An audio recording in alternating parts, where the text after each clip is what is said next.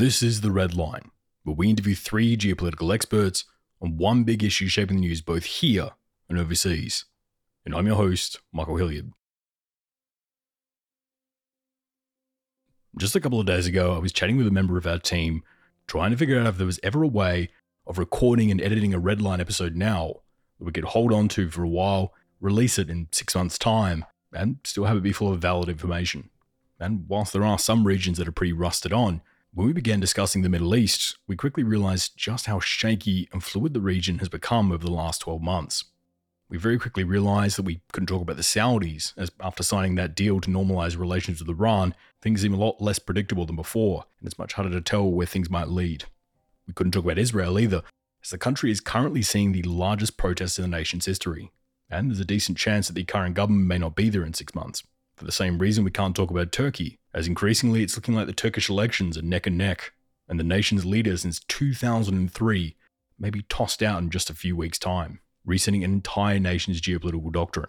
We couldn't talk about Oman as they're having a national leadership crisis. Syria no longer has Russia keeping things in check. Sudan just exploded in internal power fighting. Yemen is beginning to intensify, and Iraq is looking shakier and shakier. The most uncertain country for us, though, was Egypt, to a point where we could only safely predict about a month out ahead, let alone 6. You see, the country of Egypt is currently in a free-falling economic nosedive, in a very similar situation, and much like Sri Lanka last year, may end up seeing the country approach the financial brink. Unemployment is skyrocketing, there's a population crisis, housing's in a disastrous state, the tax burden has mostly moved to sit upon the poorest in society, the currency is devaluing, foreign debt is growing, there's less and less water, agricultural output's down, and the military has ignored decades of warnings to begin to divulge themselves from the economy. And now add to this a pandemic that wiped out the tourism sector, and the two countries they purchased 80% of their wheats and grains from, Russia and Ukraine, going to war with each other. The nation of Egypt is now looking like a flip of a coin, between the government implementing the well overdue economic reforms and changes, and in doing so have a high chance of sparking the next Arab Spring, or on the flip side, having the military refuse to get off their own personal decades-old gravy train, implementing none of the changes and watching the economy slam into the ground, possibly taking several of the other shaky Middle Eastern economies with them. This is a pivotal moment for Egypt, but will they be able to pull out of this nosedive?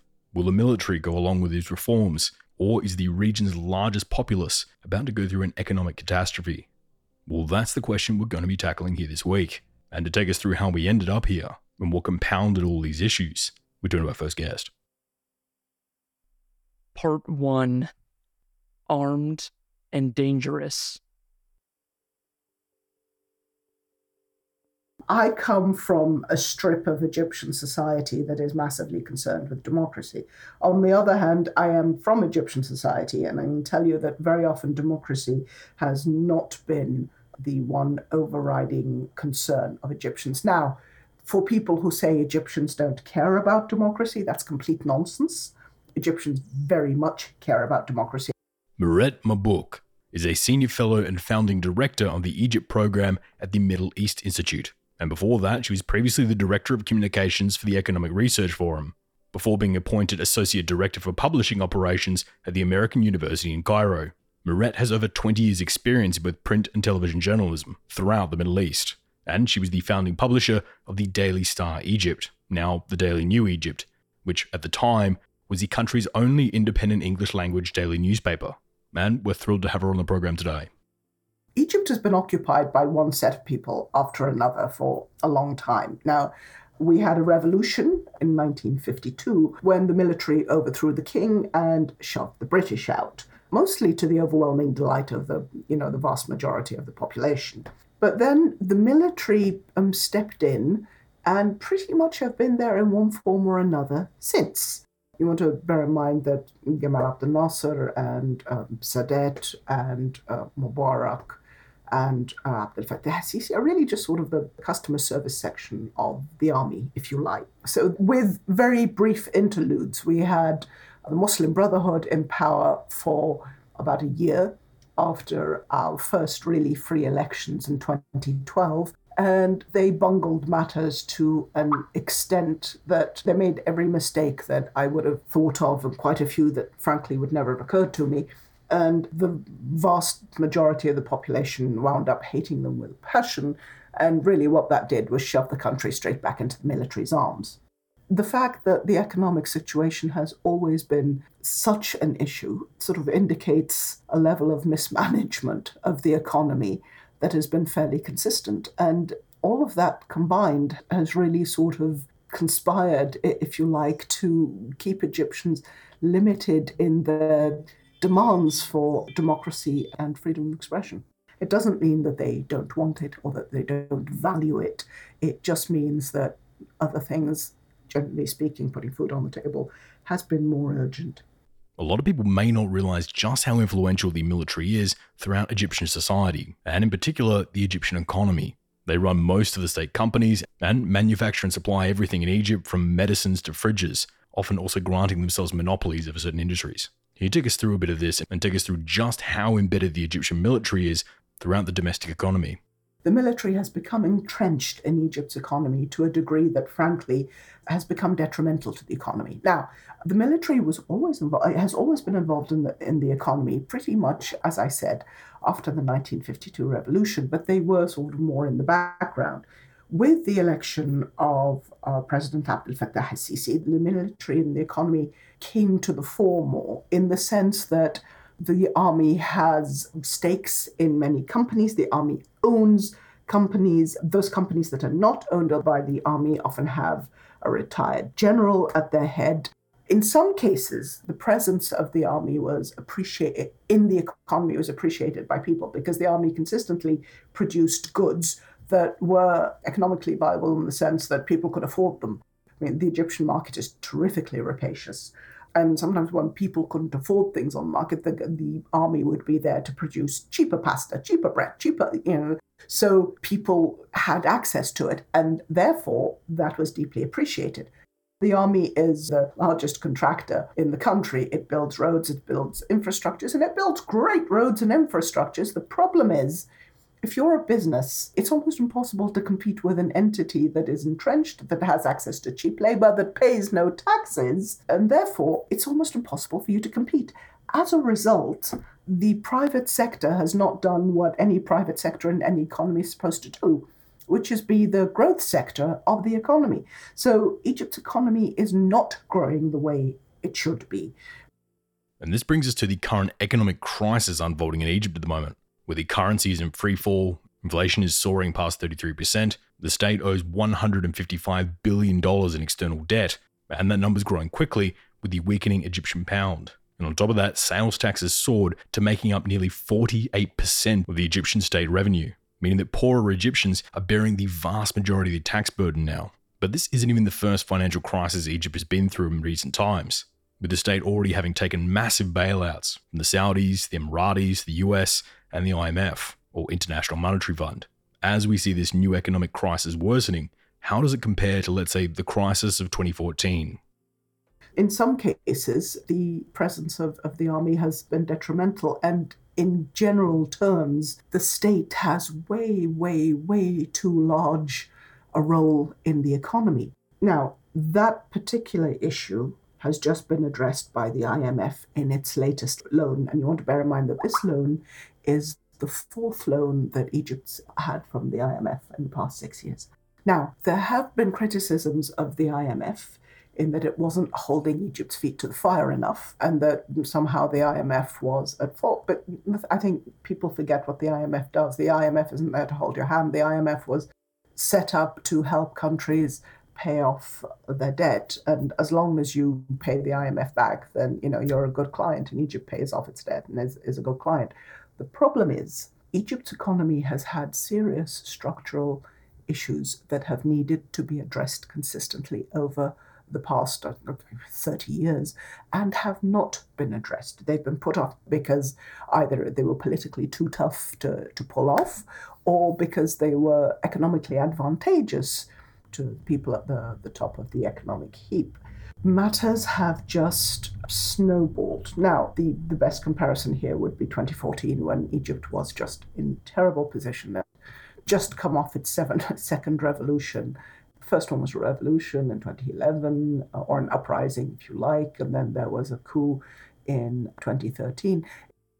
The 2011 revolution being the Arab Spring that saw the ousting of long-term Egyptian leader Hosni Mubarak and ushering in a brand new Muslim Brotherhood government led by Mohamed Morsi, who later would then be couped in 2013 by now President Abdel Fattah el-Sisi with the backing of the military, who've now been in power in Egypt for almost a decade.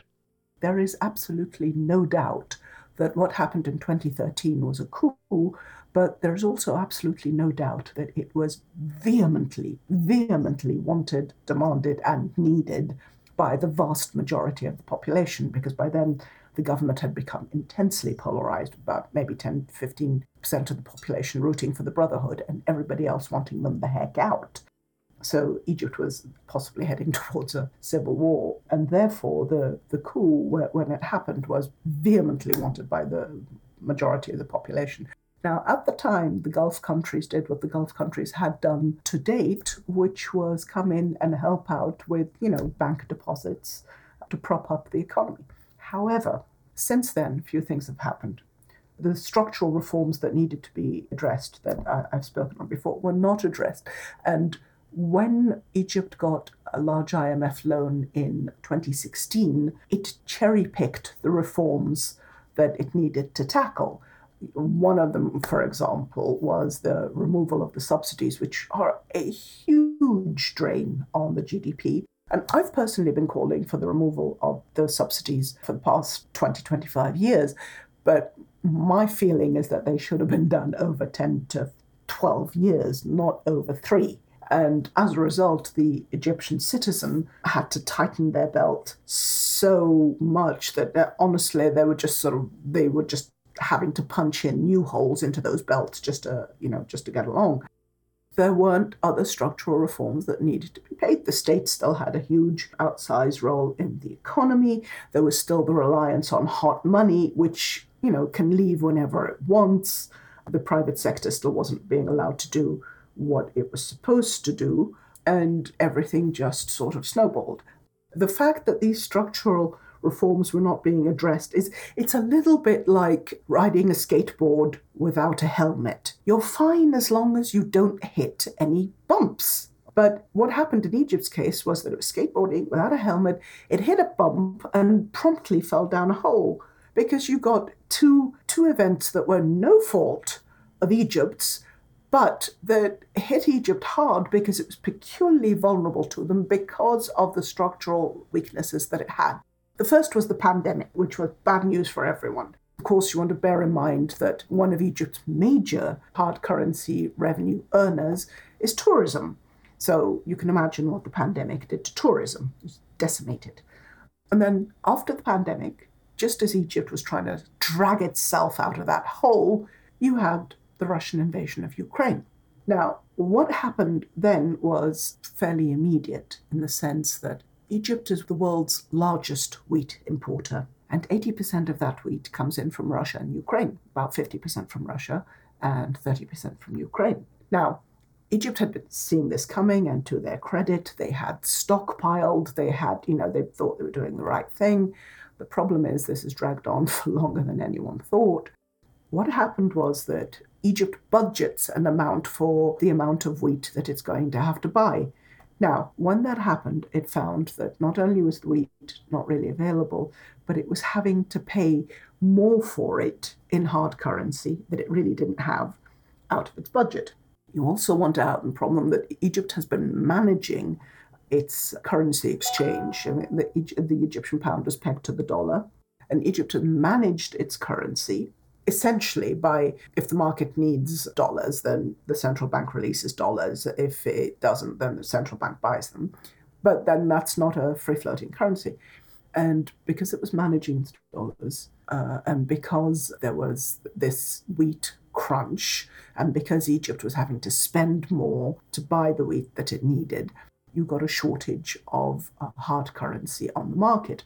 And that loss was exacerbated by the fact that, as we said, the Egyptian economy had an over-reliance on hot capital. And hot capital always behaves precisely the same way. In times of stress, it leaves developing countries for developed countries. So, Egypt lost 20 billion just in the first 3 months of the year. And it decimated its foreign currency reserves, which in turn affected imports. I mean, you can see how all of this is snowballing. So the Egyptian economy suddenly just got smacked to its knees. And for clarification, hot capital being a finance term for overseas investments that often get put into riskier countries and short-term projects. It's money that comes in quickly, but also leaves very quickly, as these often aren't long-term deals. And when this capital leaves quickly, it often bankrupts projects, reverses expansions, and eliminates workforces. So as the country begins to enter crisis, all this hot money leaves, exacerbating what was already a deep unemployment crisis within the country. And this unemployment crisis is only getting worse as the Egyptian population continues to explode, with the stats indicating that almost 700,000 new Egyptian workers are entering the job market each year, and youth unemployment is now up around 18%, which, for context, the US is about 7.5%. And as bad as this sounds, all of this is getting even worse as business closures continue to climb due to the inflation and rapid cost of importing into the country. Add to this the fact that agricultural output, which employs nearly 30% of the country, is also going down at the moment due to a lack of water. And with all of this having effects on the Egyptian economy, we're now seeing the emergence of the Mobilized Women movement, a movement for Egyptian females demanding more jobs and rights for women, which again I think is great, but female participation in the workforce right now in Egypt is only at 14%, meaning that even if this movement convinces just 50% of Egyptian women to get a job, we would be adding another 17.5 million women into a huge pool of Egyptians who are already unemployed and competing for a shrinking number of jobs. Things are bad and they're getting worse. So how do you see this all playing out in the medium term? I've always maintained that the biggest threat to Egypt's security is not Islamist extremism, which I don't discount, but I don't think it is. I think the biggest danger is the 400 to 700,000 entrants to the labour market annually who need to find jobs. Now, you mentioned the lack of women. I mean, female unemployment is even higher than male unemployment. But if you were to take the gender out of the equation, which you don't want to, but if you were, there's the fact that about half the country is under the age of 30. And it is a huge, huge problem. Now, Egypt has often been criticized for building these huge projects. I mean, the new administrative capital, for example, cost a bomb. And, Egypt's been criticized for that. But one of the reasons why things like this were being built was to drag down the level of unemployment, which they absolutely did. I mean, the new capital, building a new capital was a gamble. The idea was that it would be built and then foreign direct investment would come in and everything would be hunky-dory. But again, that's a gamble, and gambles are predicated on the fact that all things considered, factors not changing, things will turn out well, thank you very much. But it doesn't always work out that way. And the employment provided by this kind of heavy infrastructure is temporary. So once those things are built, then what? So the government is having to scramble on providing employment for these people. However, we are now at a stage where the economy is in such a tight strait that those changes are going to have to be made if you want to pull out of this. And as we mentioned earlier, democracy might not have topped everyone's wish list, but economic stability does. So if you're not providing democracy, but you're not providing economic security either, then what are you providing? As a government, you cannot be in that position because Egypt, like the rest of the Middle East, has what you call a social contract. And generally speaking, what that's been understood as for most of the regions, because we provide you with a living and you acquiesce politically. That's really the contract. So if you're not providing the economic security and stability, what good are you? And no government wants to be in that state. So if Egypt wants to get out of this in one piece, it is going to have to move on making those changes. Because if not, I think the consequences are very, very, very serious. Economic problems seem to be becoming more and more commonplace at the moment, with even nation-states like Sri Lanka coming very close to national collapse. And after successive disasters like COVID and the war in Ukraine, we're seeing increasingly more and more nations being pushed to the very brink. But what we haven't seen is a big nation go down yet, the nation that holds a linchpin over an entire region. But there are some who worry that the way Egypt's going, that we might just see that. What happens if the Egyptians can't pull out of this nosedive? Or what happens if the Egyptians refuse to take the IMF loans and instead turn to Russia or China? How does that change the regional dynamic? And what happens if there's a revolution in Egypt over the cost of living that kicks off another wave of movements right across the Middle East? What happens if things get worse in Egypt? Well, to answer that, we turn to our second guest. Part 2. Top of the pyramid. Egypt is one of those countries that always seems to be on the cusp of crisis. The big crisis for Egypt right now is sort of structural and long-term, and therefore produces serial crises. And that has to do with the economy and the degree of control by the military over the economy. They haven't gone through some of the market-based reforms that some other economies have done. As a friend of Egypt and a proponent of U.S. alliance interests in the greater Middle East, what worries me most is the inability to resolve political tensions within the country. This, to some extent, is a lingering effect of the quasi-revolution under Morsi, and then the Sisi and the government having had enough of that particular experiment and moving in what some have described as a coup. There's been these dalliances in the strategic sense with non-Western powers. That's not unique to Egypt. There was some cooperation on rocket and missile programs that went back to Cold War that actually Egypt was conducting with North Korea. That was a long source of tension between the U.S. and Egypt. And of course, there's been problems in Libya that Egypt has a hand in, but not just Libya. What you want with Egypt, I think, is for them to manage their own domestic political and security situation well enough that it doesn't become a source of instability regionally, because they touch so many different countries and so many different regions just by virtue of their size.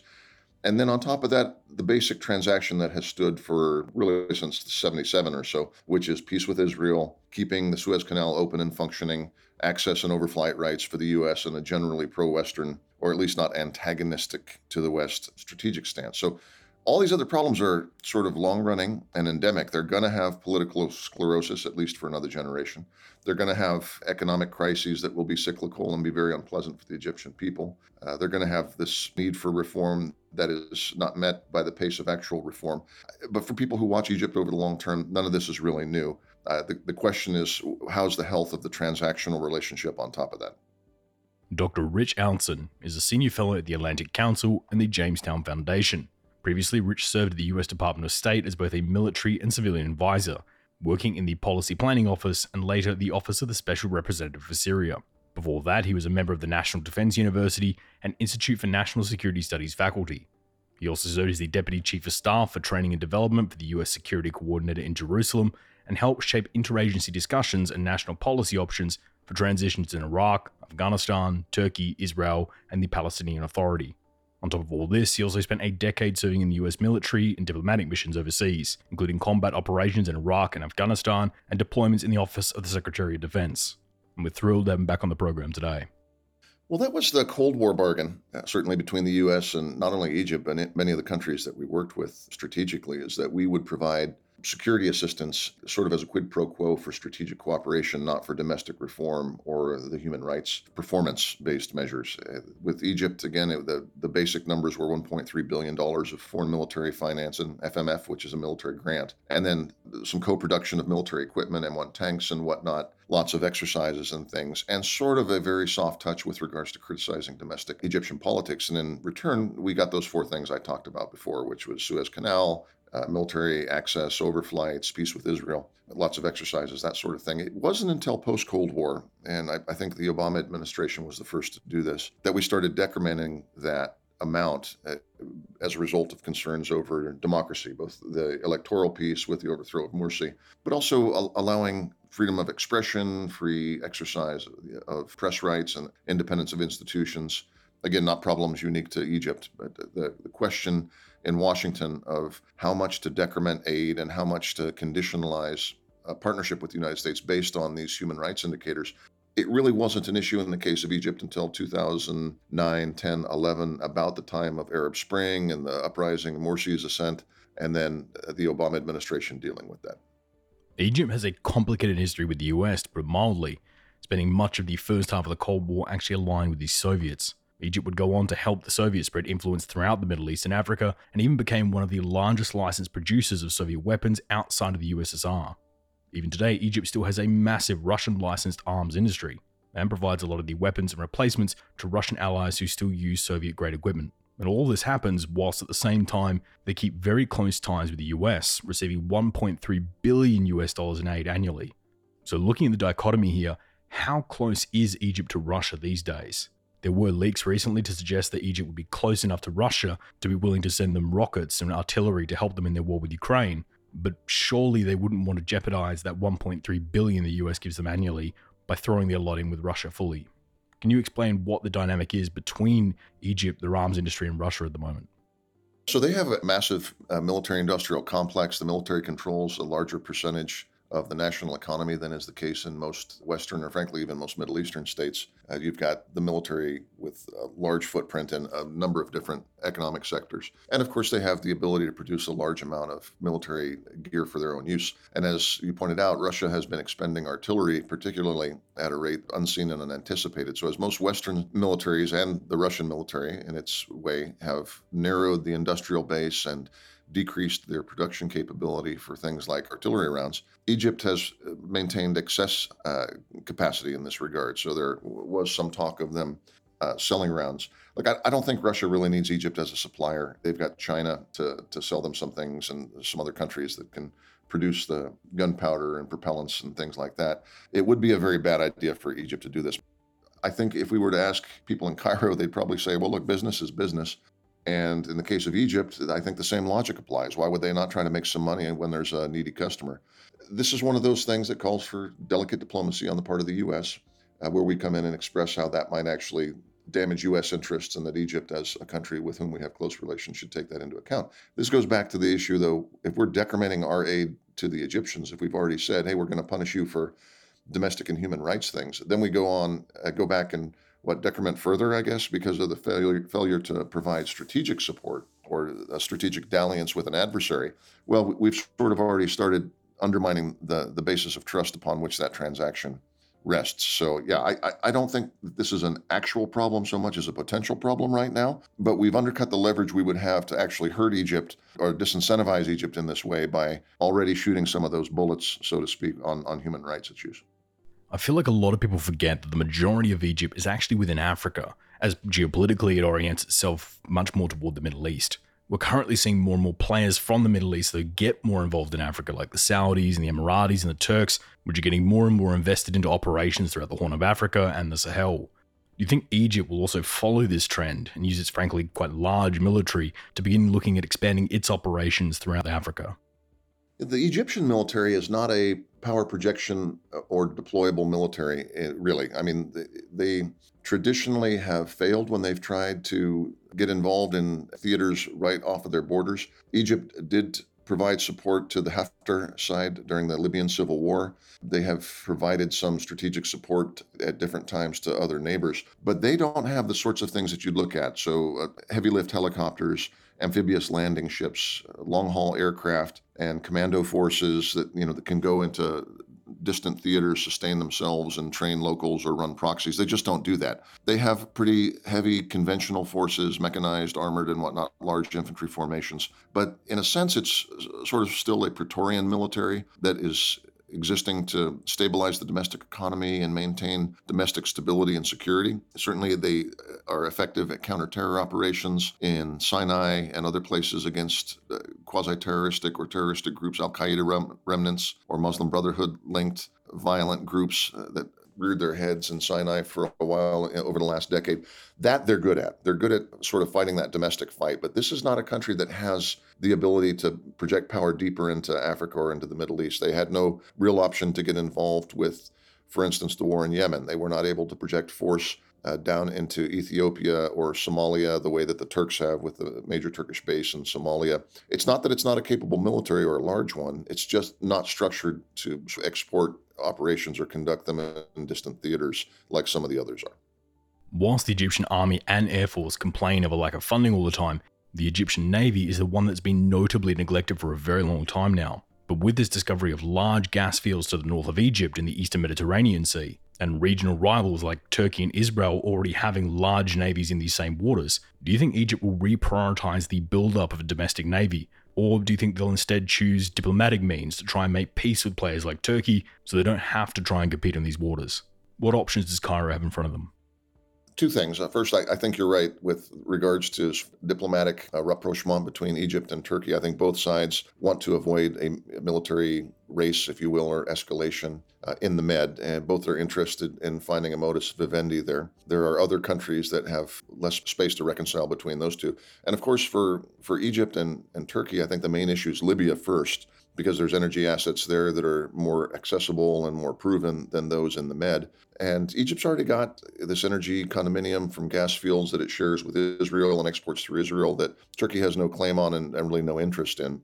So what there is an ability to find economic solutions and demarcations in the Med between the two, not relying on military power or naval power to resolve those. And the other thing is, again, in Libya, everybody's tired of the political impasse there, and the two players with the most traction on the ground and with the ability to bring the parties together are, in fact, Egypt and Turkey. I have some Egyptian friends that I talk to that say that the level of discussions between Ankara and Cairo have been rising in this regard, and that there's a better chance for these two coming to an understanding that supports a unity government and progress in Tripoli than has been the case for a long, long time. And the other part is Egypt is aware that its naval investment program is very low. I have some friends that have been on contract going to help refurbish some Egyptian ships lately, but naval investment and construction is a much longer term project and frankly much more expensive than either ground forces or air forces. So I think there will be some modernization of the Egyptian Navy. I think they're already working on that, but I wouldn't look at a major force expansion. Given the economic problems that Egypt has, it's just not practical at this stage to build a bunch of new ships or to expand the operational tempo of those that they have. A lot of this, though, will hinge on the decisions of just one man, Abdel Fattah al-Sisi, the Egyptian general turned president.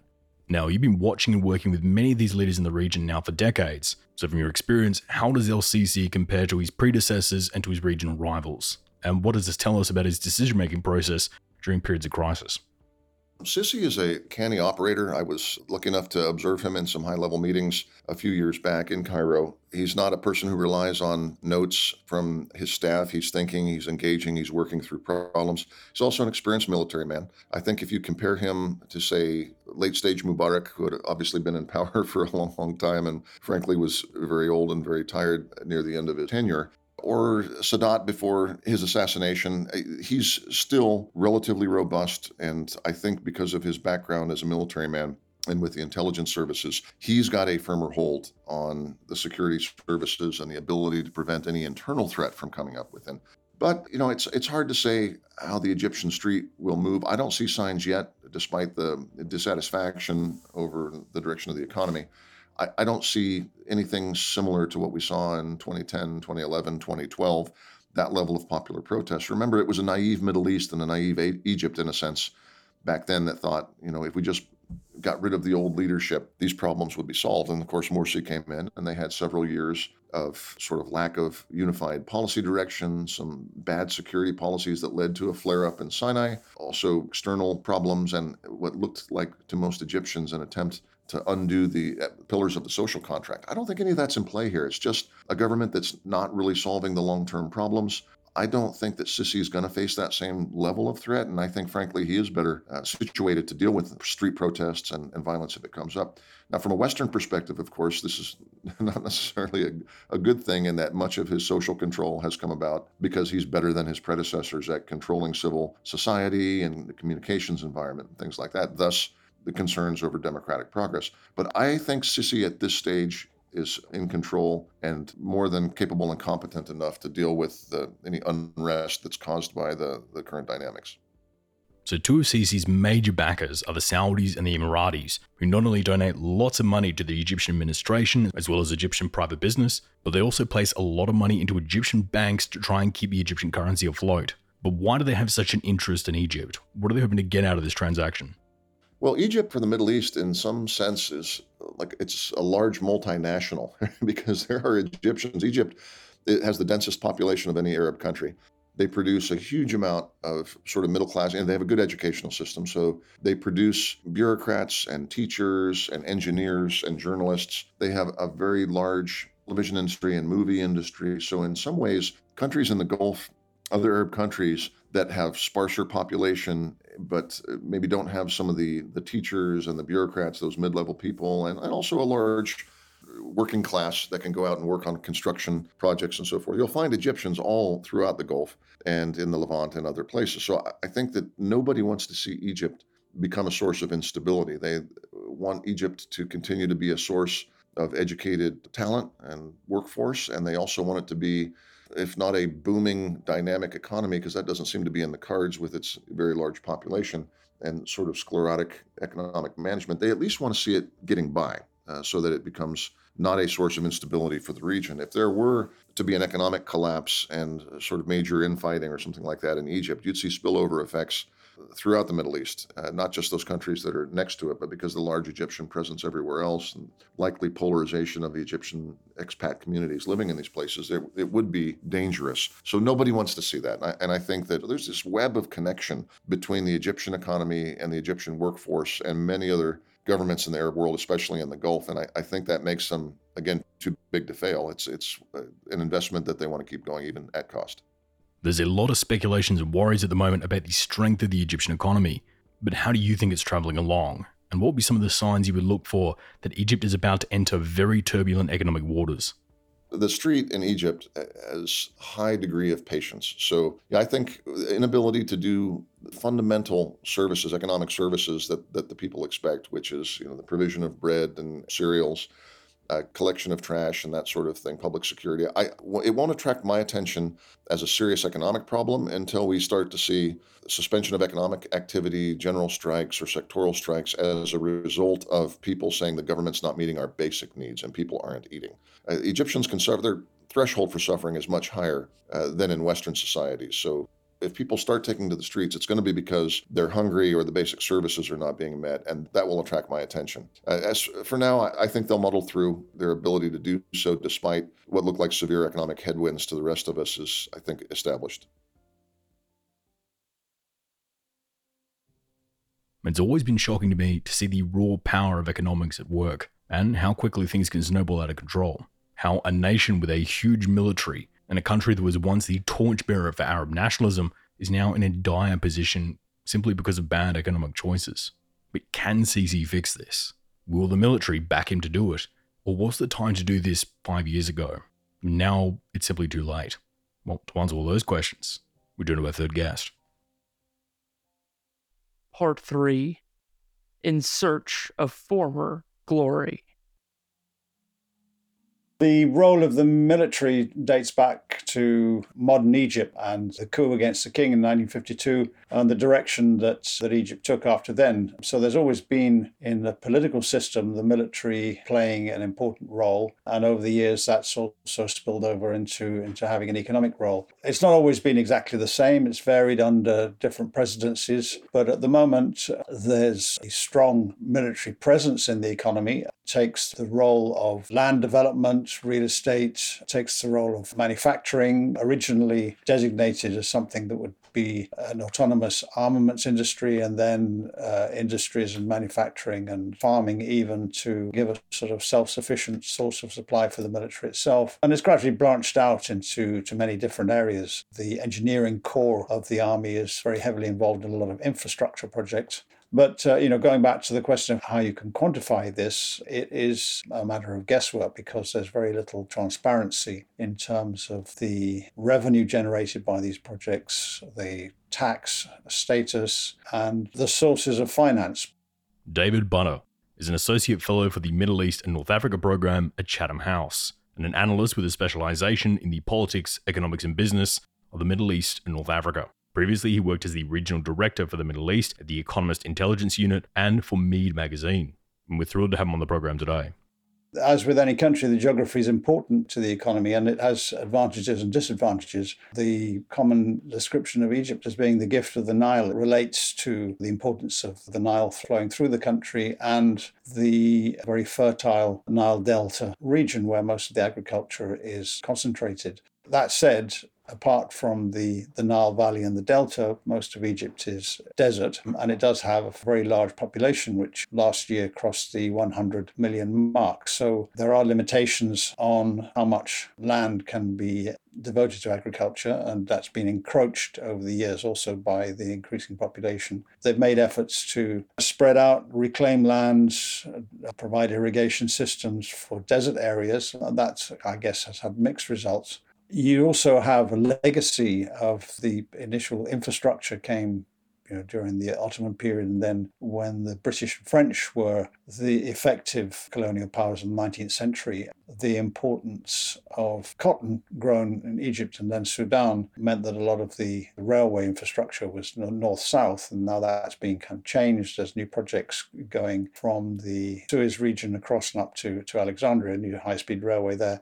And of course, the other big fact of geography for Egypt, a very important one, of course, is the Suez Canal and how important that is as a link for world trade. And I think that you can say in general with Egypt that they've had obviously challenges, but also advantages. And some things have worked, some things haven't worked well enough. So that is why ultimately they wanted to aspire to being a big exporter globally. They haven't yet achieved that. I wouldn't minimize it, but they could do a lot better. And a lot of their exports are of primary materials rather than manufacturers. So it's a mix if you're trying to put the geographical elements in. The thing is that this isn't Egypt's first bout with financial disaster, even in recent history, with a massive external debt crisis starting in 1985, another debt crisis in 2011, bailouts in 2012, another bailout in 2019, further economic problems in 2020 as the pandemic wiped out tourism in the country, and an even deeper financial crisis in 2022. Stemming from the conflict in Ukraine and Egypt's reliance on both Ukraine and Russia for grain and foodstuffs. So when it comes to the current financial predicament Egypt finds itself in, how much of the crisis is attributable to mismanagement or army corruption, and how much stems from much larger factors within the economy? If you've got an economy which actually is in trouble and has been in trouble for a long time, we're going back to the 70s when the economy started to open up, there was a very big push for foreign investment, but there was also a big increase in external debt. So there were debt crises at various points over the last 20, 30, 40 years. So there's been this reliance on external finance, which is sort of crushing weight on the economy for a long time. And you could say that that whole process of opening up of a new kind of mercantile class did create a dependency, a reliance on external debt that has caused problems. And then a lot of the wealth, of course, has been concentrated in the hands of, it's not just the military, but it's a sort of privileged class of highly successful businesses that have privileged relationships with the state. I think it's difficult to pin it all on corruption or on any single cause, but in general, where Egypt is now is the result of decisions taken by narrow political leaders, and some of those decisions have been poor and some of them not so poor.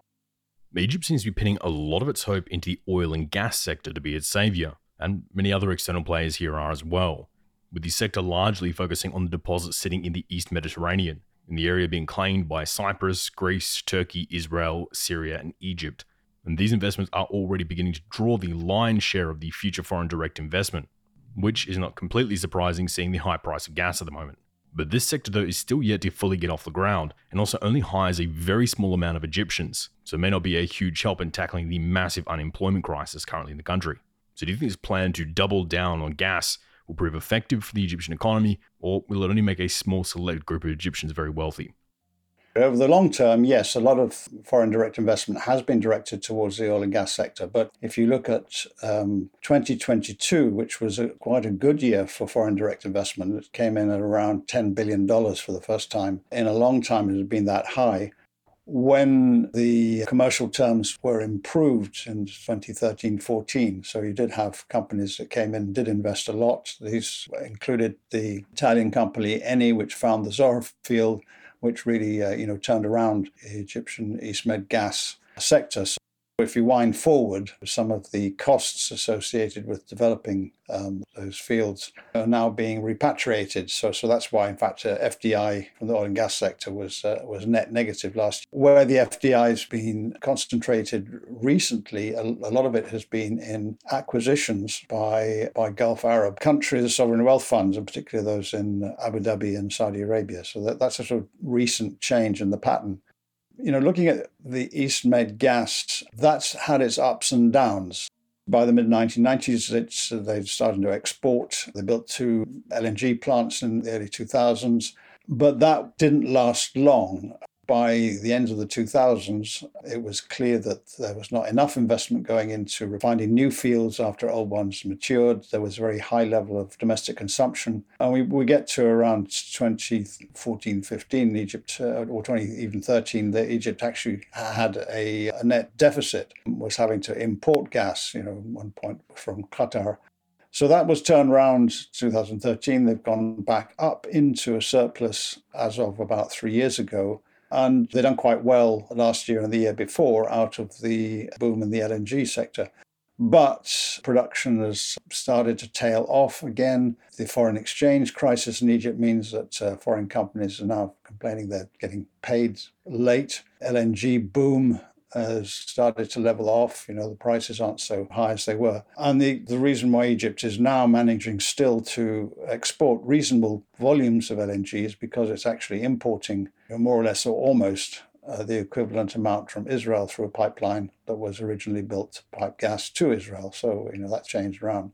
There is gas in Israel. There's gas offshore Cyprus. There's potentially more gas in Egyptian Mediterranean waters, but the mechanics of putting that all together and turning Egypt into a sort of hub for major exports, that hasn't really materialized. It's taking a long time to make any sort of formal agreements.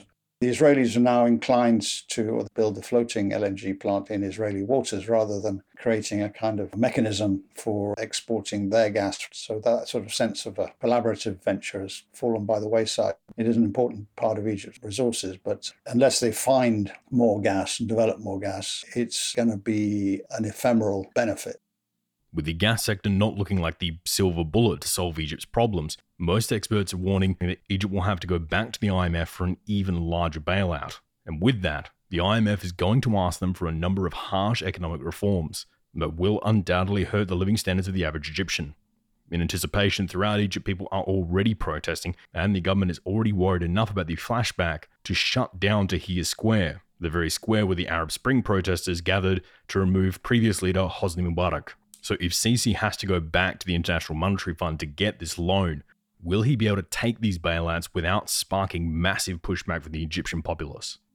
When you look at the IMF program, there's a sense that the IMF will come in and they would demand a lot of very tough measures. There certainly are strict targets that actually are set by the host governments to get the IMF's approval that are quite tough. But there's also a big emphasis in the way the IMF works and the World Bank works these days on making sure that there are adequate social protection mechanisms. The whole point of reforms such as ending energy subsidies is that you make the process of providing social benefits to the vulnerable groups more efficient, and whereas a blanket fuel subsidy system will tend to actually benefit the better off classes.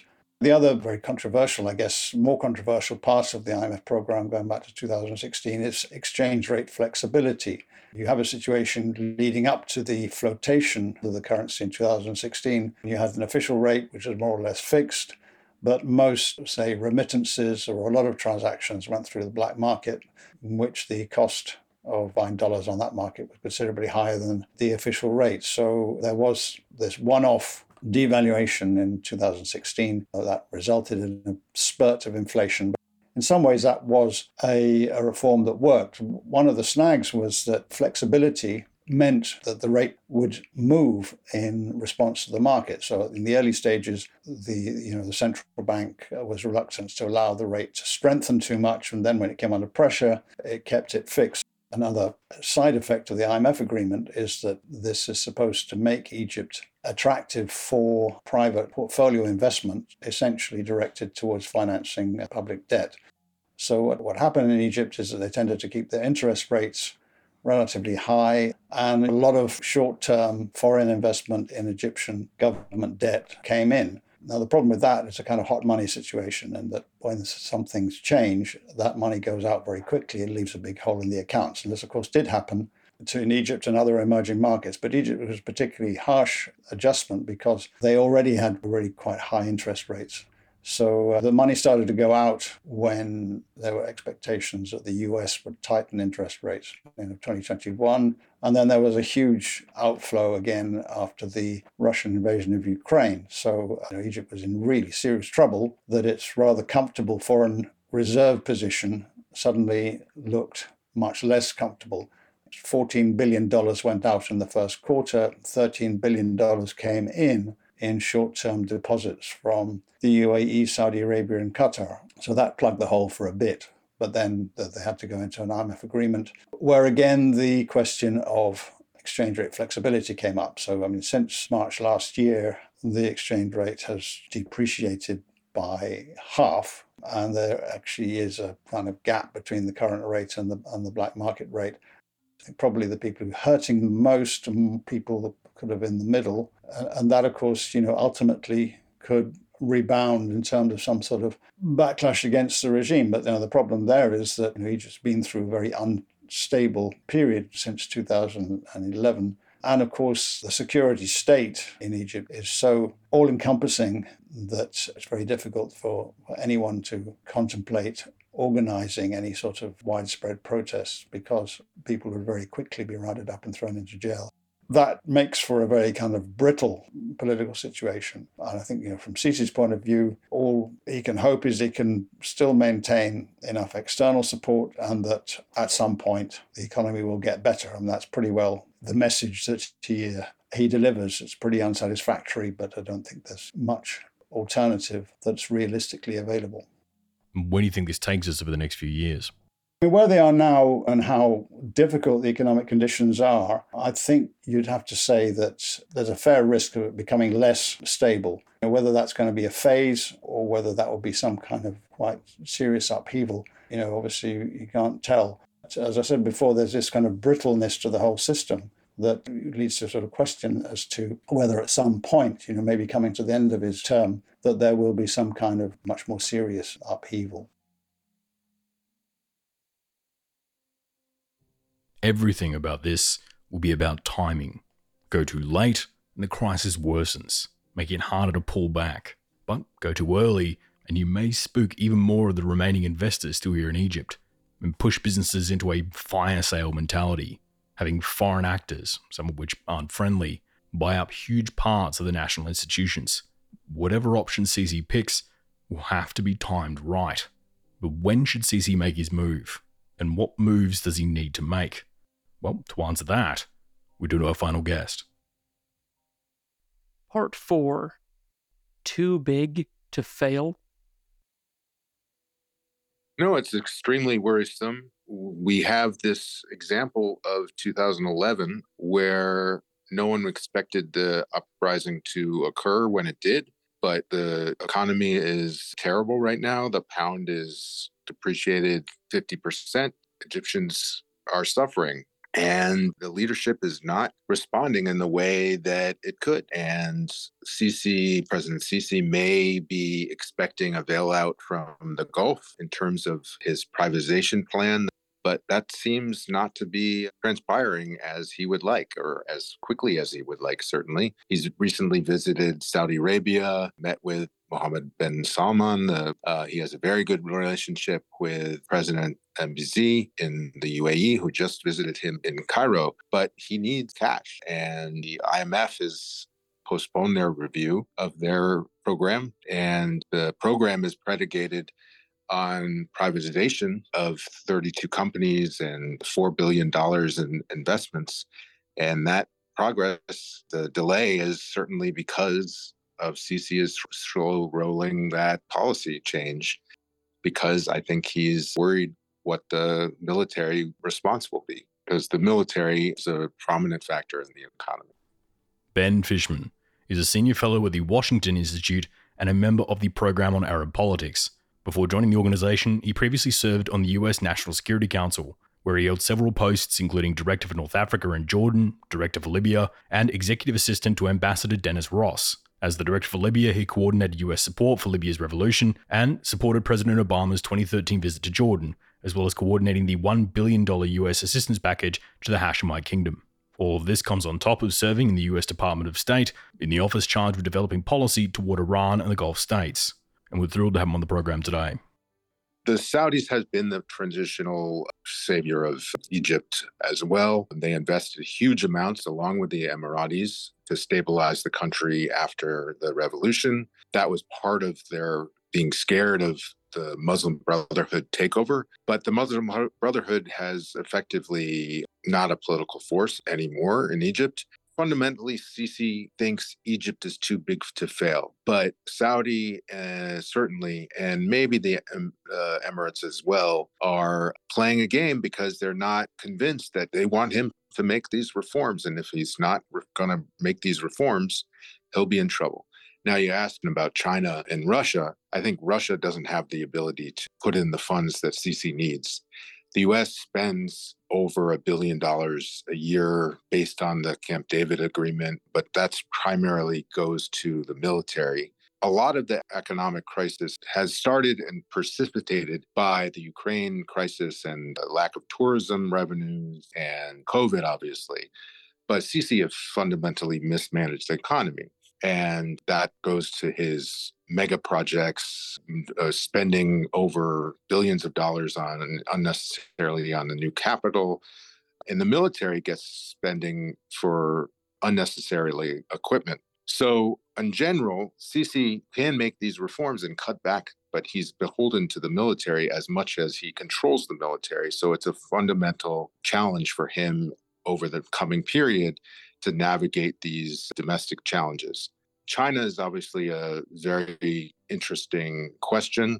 They're not heavily invested in Egypt to date, but the terms of their loans, the terms of their support is questionable. And I think he'd much rather depend on his traditional sources of funding than take the risk of going to China.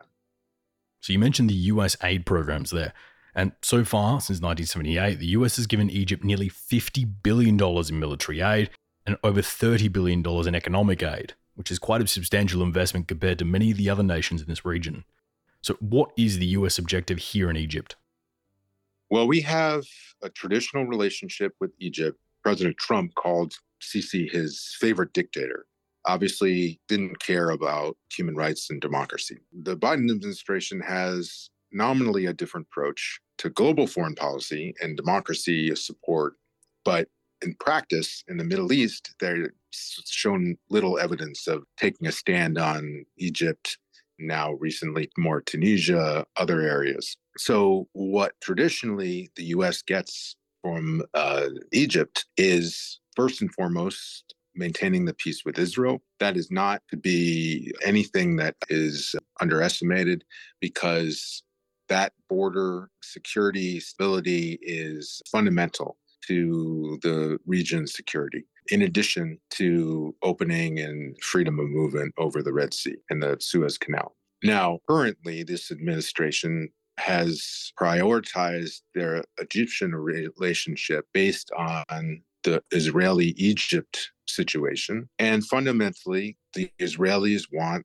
and Egypt can be effective to a certain degree in keeping Gaza or Hamas relatively quiet. When there are tensions with Hamas, as we just saw during Ramadan, and the rocket fire that came from Gaza mostly was from the north and from the West Bank, that's where the tensions are. Egypt plays a role in tamping down Hamas. Other than that, the Egyptian benefits to the U.S. security relationship and presence in the Middle East, I feel, are less important than they once were. The administration, successive administrations from Biden, Trump, and Obama have placed greater importance to other areas of the Middle East, or beyond the Middle East, China, Russia, and now obviously Ukraine crisis.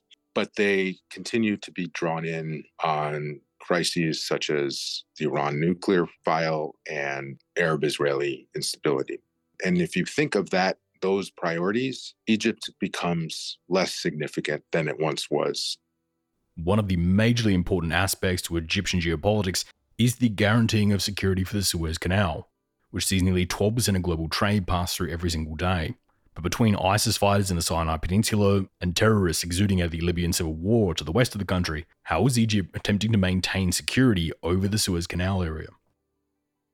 So outside of Syria and Iraq during the ISIS takeover of that region, the only territory they or their affiliates controlled was in Sinai and then the middle of Libya at a certain point until they got driven out by Libyans with the assistance from us and the Brits mainly.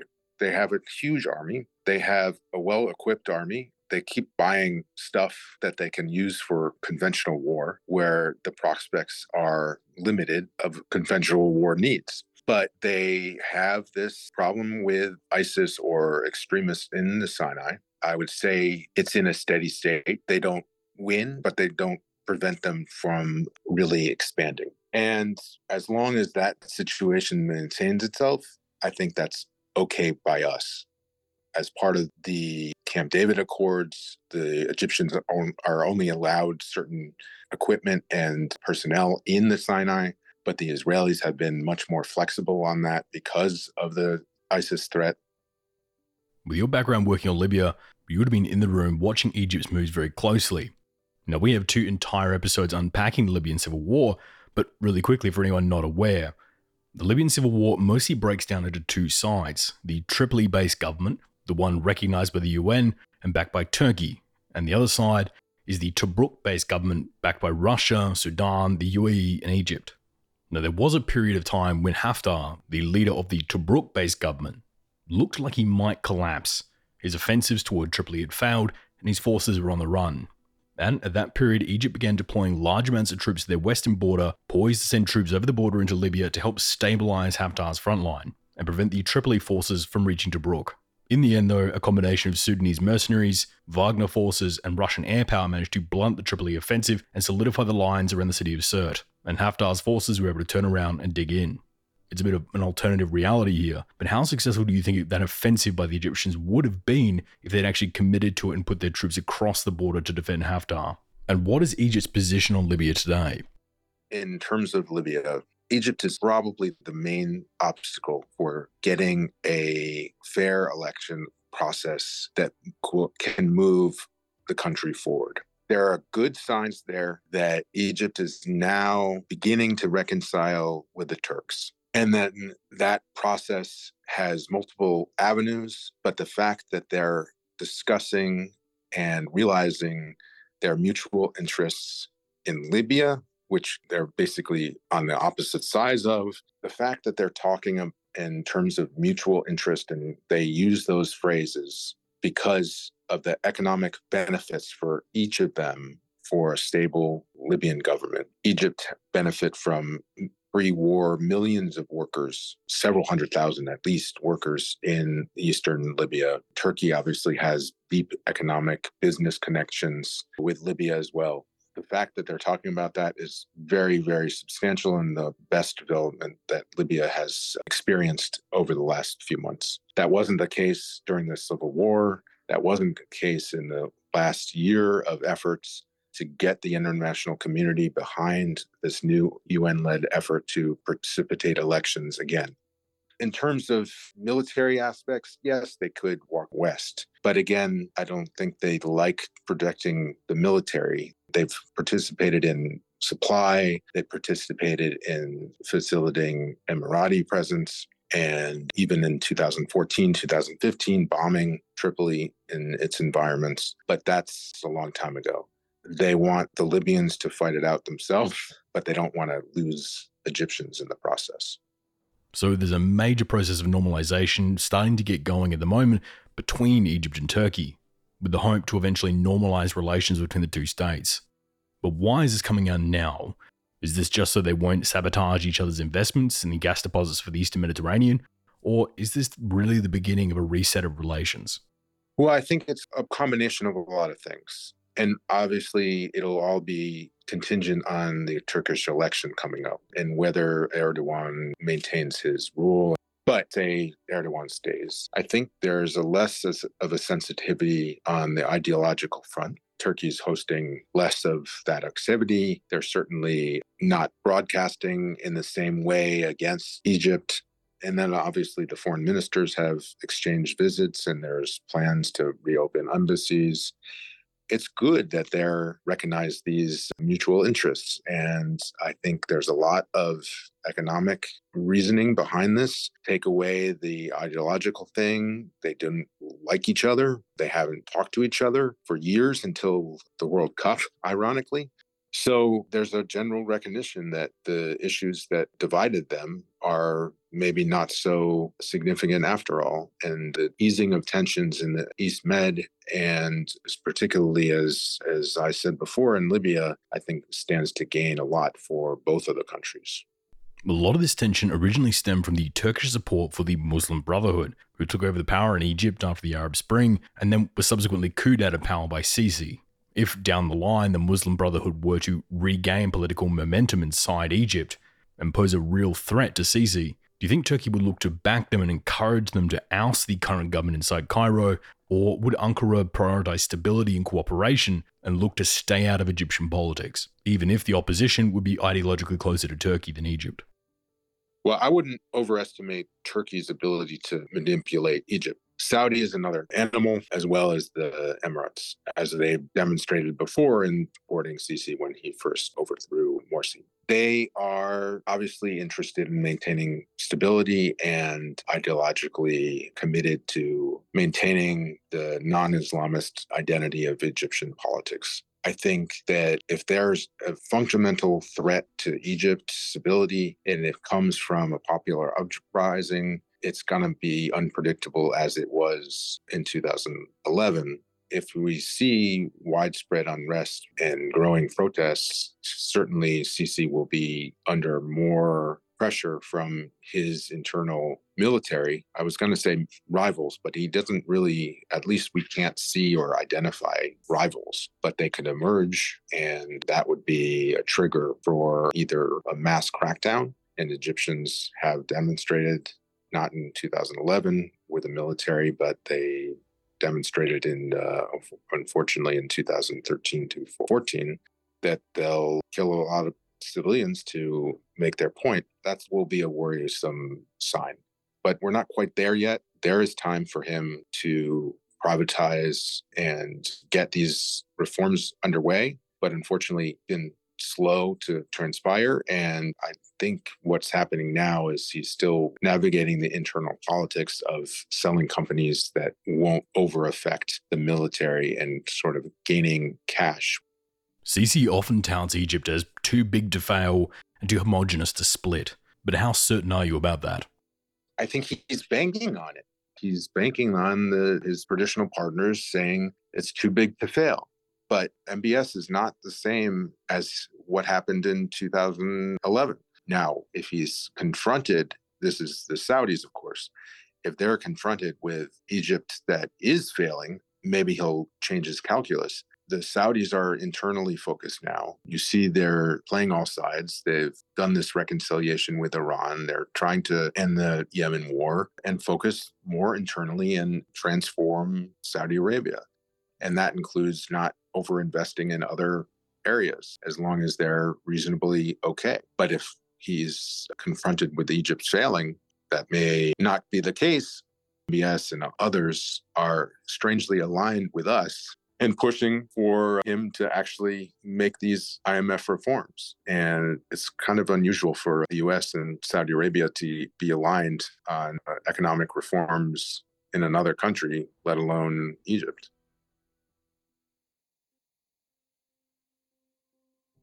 Sisi's in a tough position. He either needs to implement the biggest reforms to Egyptian society since the end of colonialism, or watch these economic problems snowball and get bigger and bigger and bigger. And the longer he waits, the worse it's likely to get. And I'm sure as he lays awake at night, he also realizes that he'll need the military on side, and that if he implements the reforms without the military, he may very well be replaced by another general, the same way that he came to power originally. a general who may be happy to see the economy plummet further if it means that he can make some more money from it. But moving this much of your economy from state assets to private assets can have disastrous effects. As history shows us, if he puts too many assets on the private markets with no protections, he may see foreign nations and ruthless industry tycoons buy up everything in a fire sale like the end of the USSR and birth a new class of oligarchs who will corrupt and distort Egyptian society for generations to come. But if you leave some of these protections in and try to prevent these new private companies coming in and immediately halving everyone's wages, well, now you've got millions more on the streets unemployed and putting the blame for their lack of job squarely on you. Incidents like that are the recipe for revolutions. Revolutions that could bring you Western-style democracy, but could net you another round of the Muslim Brotherhood or a hardcore Islamic movement. As all of us remember from Iran, that hardcore theocracy began with the cost of living protest.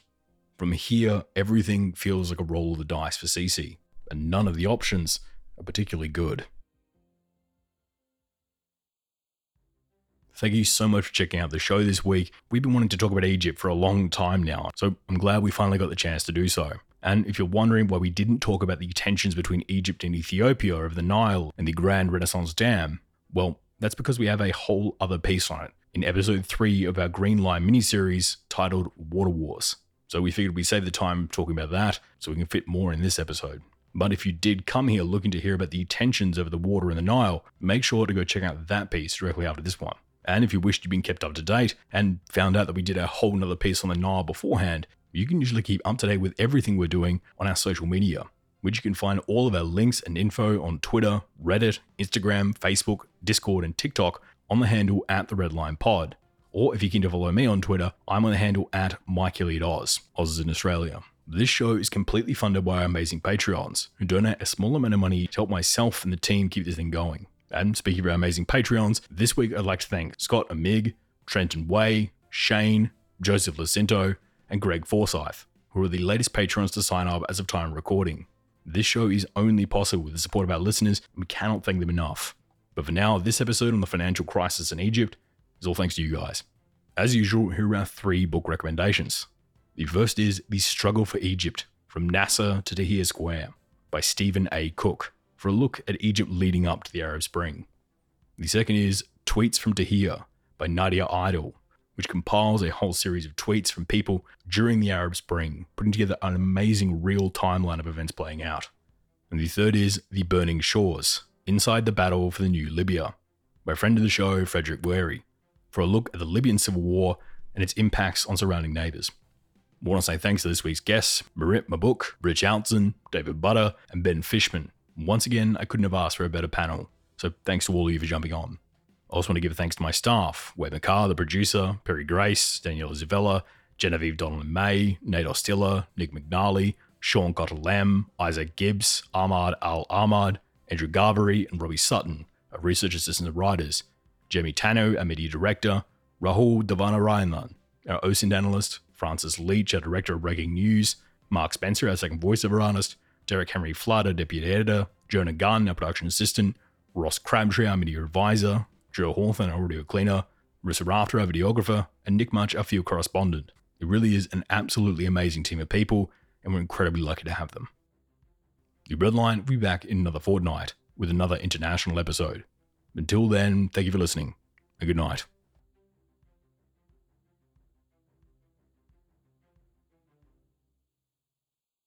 The views and opinions expressed in this episode are solely those of Michael, our guests, and the Red Line podcast.